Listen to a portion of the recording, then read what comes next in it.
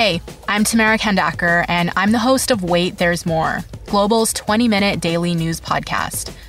This week, we're dedicating all our episodes to the coronavirus pandemic.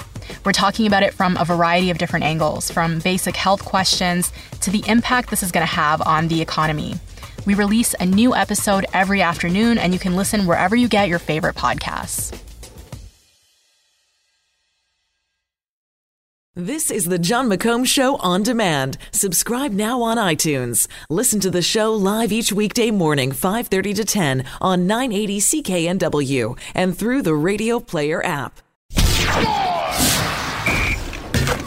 Now, Squire on Sports. Of all the sporting events this weekend, and there were some great games, the one that got my attention the most was Game 7 between the Pacers and the Cavaliers. Another game where LeBron James basically wills his team to victory. Now, there's always going to be a discussion as to who the greatest NBA player of all time is, and most people would say Michael Jordan, and they'd probably be right. But if there was a Mount Rushmore of great basketball players, LeBron James has got to be on the mountain somewhere with Michael Jordan. James has been to the NBA Finals 7 straight times. Now think about that. 7 straight times.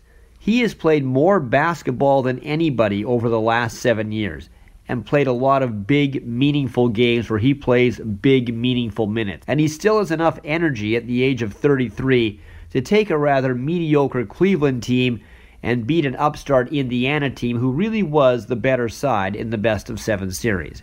Now, can he do it again against the Toronto Raptors?